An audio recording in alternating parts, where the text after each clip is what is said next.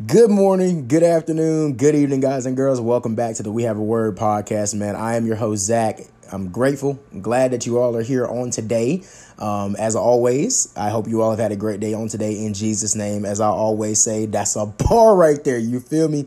And welcome back to Check Your DMs, man. If this is your first time joining the bonus segment, I'm going to tell you a little bit about it. So what Check Your DMs is, it's a play on words. And so in this social media culture of today, we have an option to interact or to communicate with each other through social media, whether that be on Twitter, whether it be through Instagram, direct messages or DMs, whether it be Facebook Messenger, whether it be Snapchat. We all have that option to be able to interact with one another on that type of basis. And the beautiful thing about the concept of check your DMs, you can either choose to accept, decline, or ignore the message request, just like you do in social media. We have that option, whether we choose to accept, decline, or ignore. But it's time to check your DMs, guys. This is number 2. So now you got 2 message requests from the We Have a Word podcast. And the message that I have for you guys on today is love is. So you're probably wondering, Zach, what do you mean by love is? Well, we have to, in order to understand that phrase, we have to understand what love truly is from a biblical standpoint in the Bible, right? So the scripture that I have for you is 1 Corinthians chapter 13, verses 4 through 8 and verse 13. This is Paul speaking right here. And verse 4 starts off, it says, actually, we're going to start back at verse 3, where Paul starts off. It says, if I give all I possess to the poor and surrender my body to the flames, but have not love, I gain nothing. Love is patient. Love is kind. It is not envy. It is not boast. It is not proud. It is not rude. It is not self-seeking. It is not easily angered. It keeps no record of wrongs. Verse 6 says, love does not delight in evil, but rejoices with the truth. It always protects, always trusts, always hopes, and always perseveres. I'm going to read part of verse 8. It says, love never fails. And then we go on to verse 13, and he says, and now these 3 remain, faith, hope, and love. But the greatest of these is love. So we got a lot to break down right here in 1 Corinthians chapter 13. Let's start with verse 4. And when you look at verses 4 through 7, it gives you the personification, or it gives you the characteristics of what love truly is and what it's not. So we see that verse 4, it says it's patient, it's kind, it doesn't envy, it doesn't boast, it's not proud.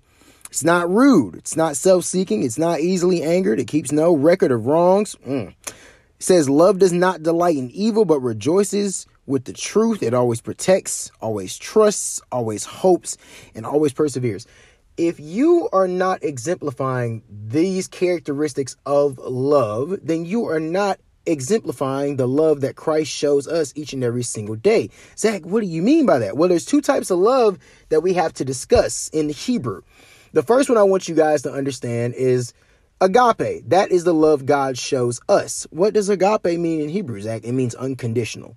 That means that you are willing to love this individual regardless of their flaws, mistakes, their past, regrets, all the things that they may have done wrong, whether they choose to do the right thing or not, whether they continue to indulge in sin or not, you love them anyway. God is love. But in order for us to understand what love truly is, we have to understand the characteristics of what love is. See, a lot of people have the definition of love misconstrued or confused. They look at love as an emotion, when to God, this is an outward expression. This is an action word that is exemplified every single day. So if you say that you truly do love somebody, go by these characteristics in 1 Corinthians chapter 13. Go by these characteristics. And if you are not exemplifying the characteristics, then you might need to check yourself. And I'm speaking to myself too. We say that we love others. We say that we love people. We say that we love God. But if we are not exemplifying the fruits of the Spirit, which are referenced to Galatians 5, verse 22, you can go and read that when you have in your spare time. If we're not exemplifying the fruits of the Spirit or the characteristics of love that are mentioned in this passage of scripture, then we're doing something wrong. We're doing something wrong. Now, the second type of love that I want to explain to you guys is called phileo, Phileo, and that's in Hebrew. And basically, the definition of filial love is an emotion.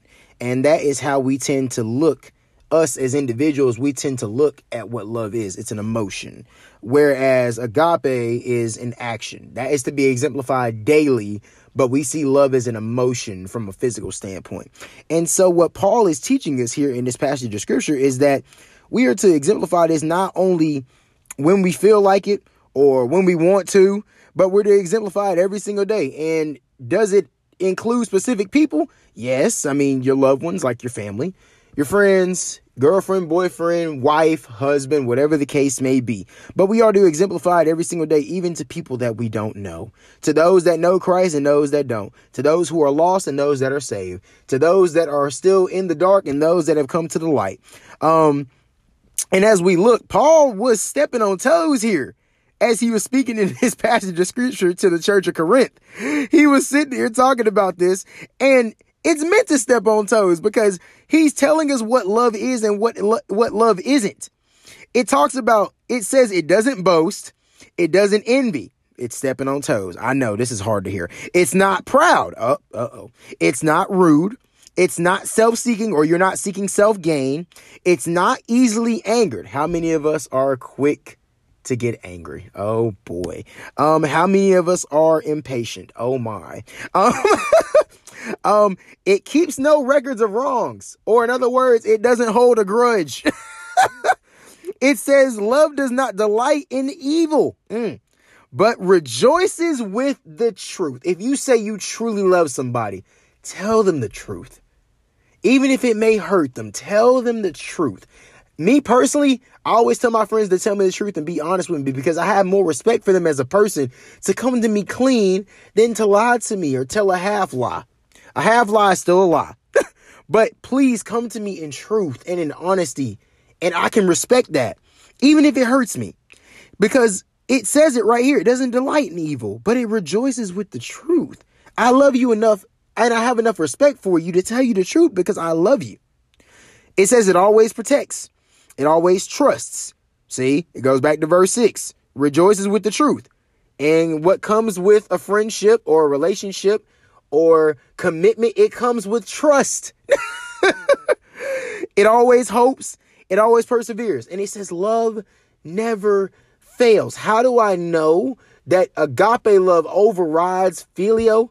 It's because God unconditionally, he loved us enough unconditionally to send his son down here to willingly live on this earth, go on the cross for us, die for us.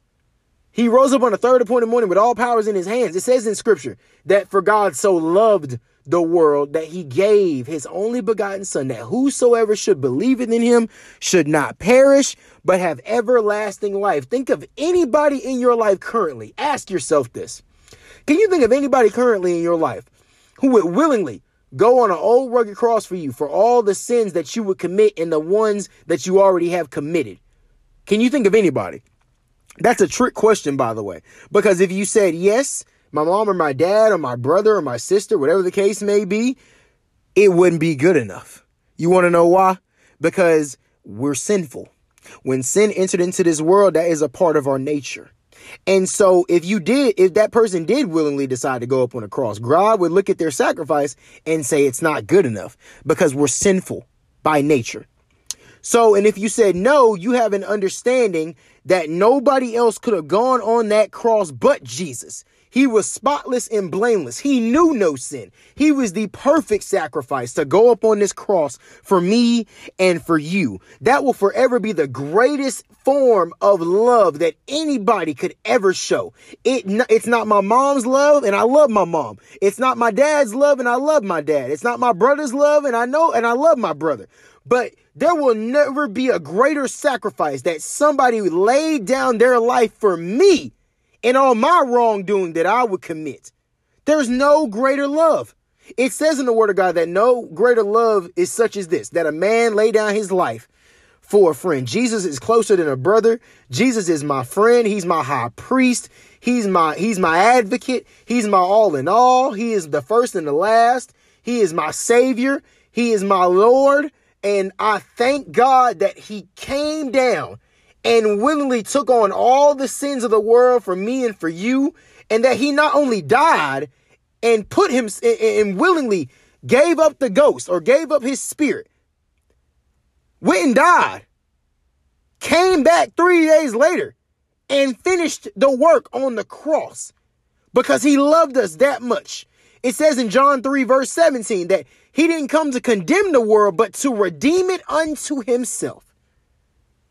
I can't think of any, man. I thank God, man. I thank God for that, man, because without his love and his grace and his mercy, man, where would we be? We'd be in some dire straits. So now we look back at verse 3. I'm kind of backtracking a little bit so we can get the full picture of what love truly is. Look what Paul said. Look how he set him up. He said, if I give all I possess to the poor and surrender my body to the flames, but have not love, I gain nothing. So we see that love also involves the position or the posture of our heart. Where is your posture on today?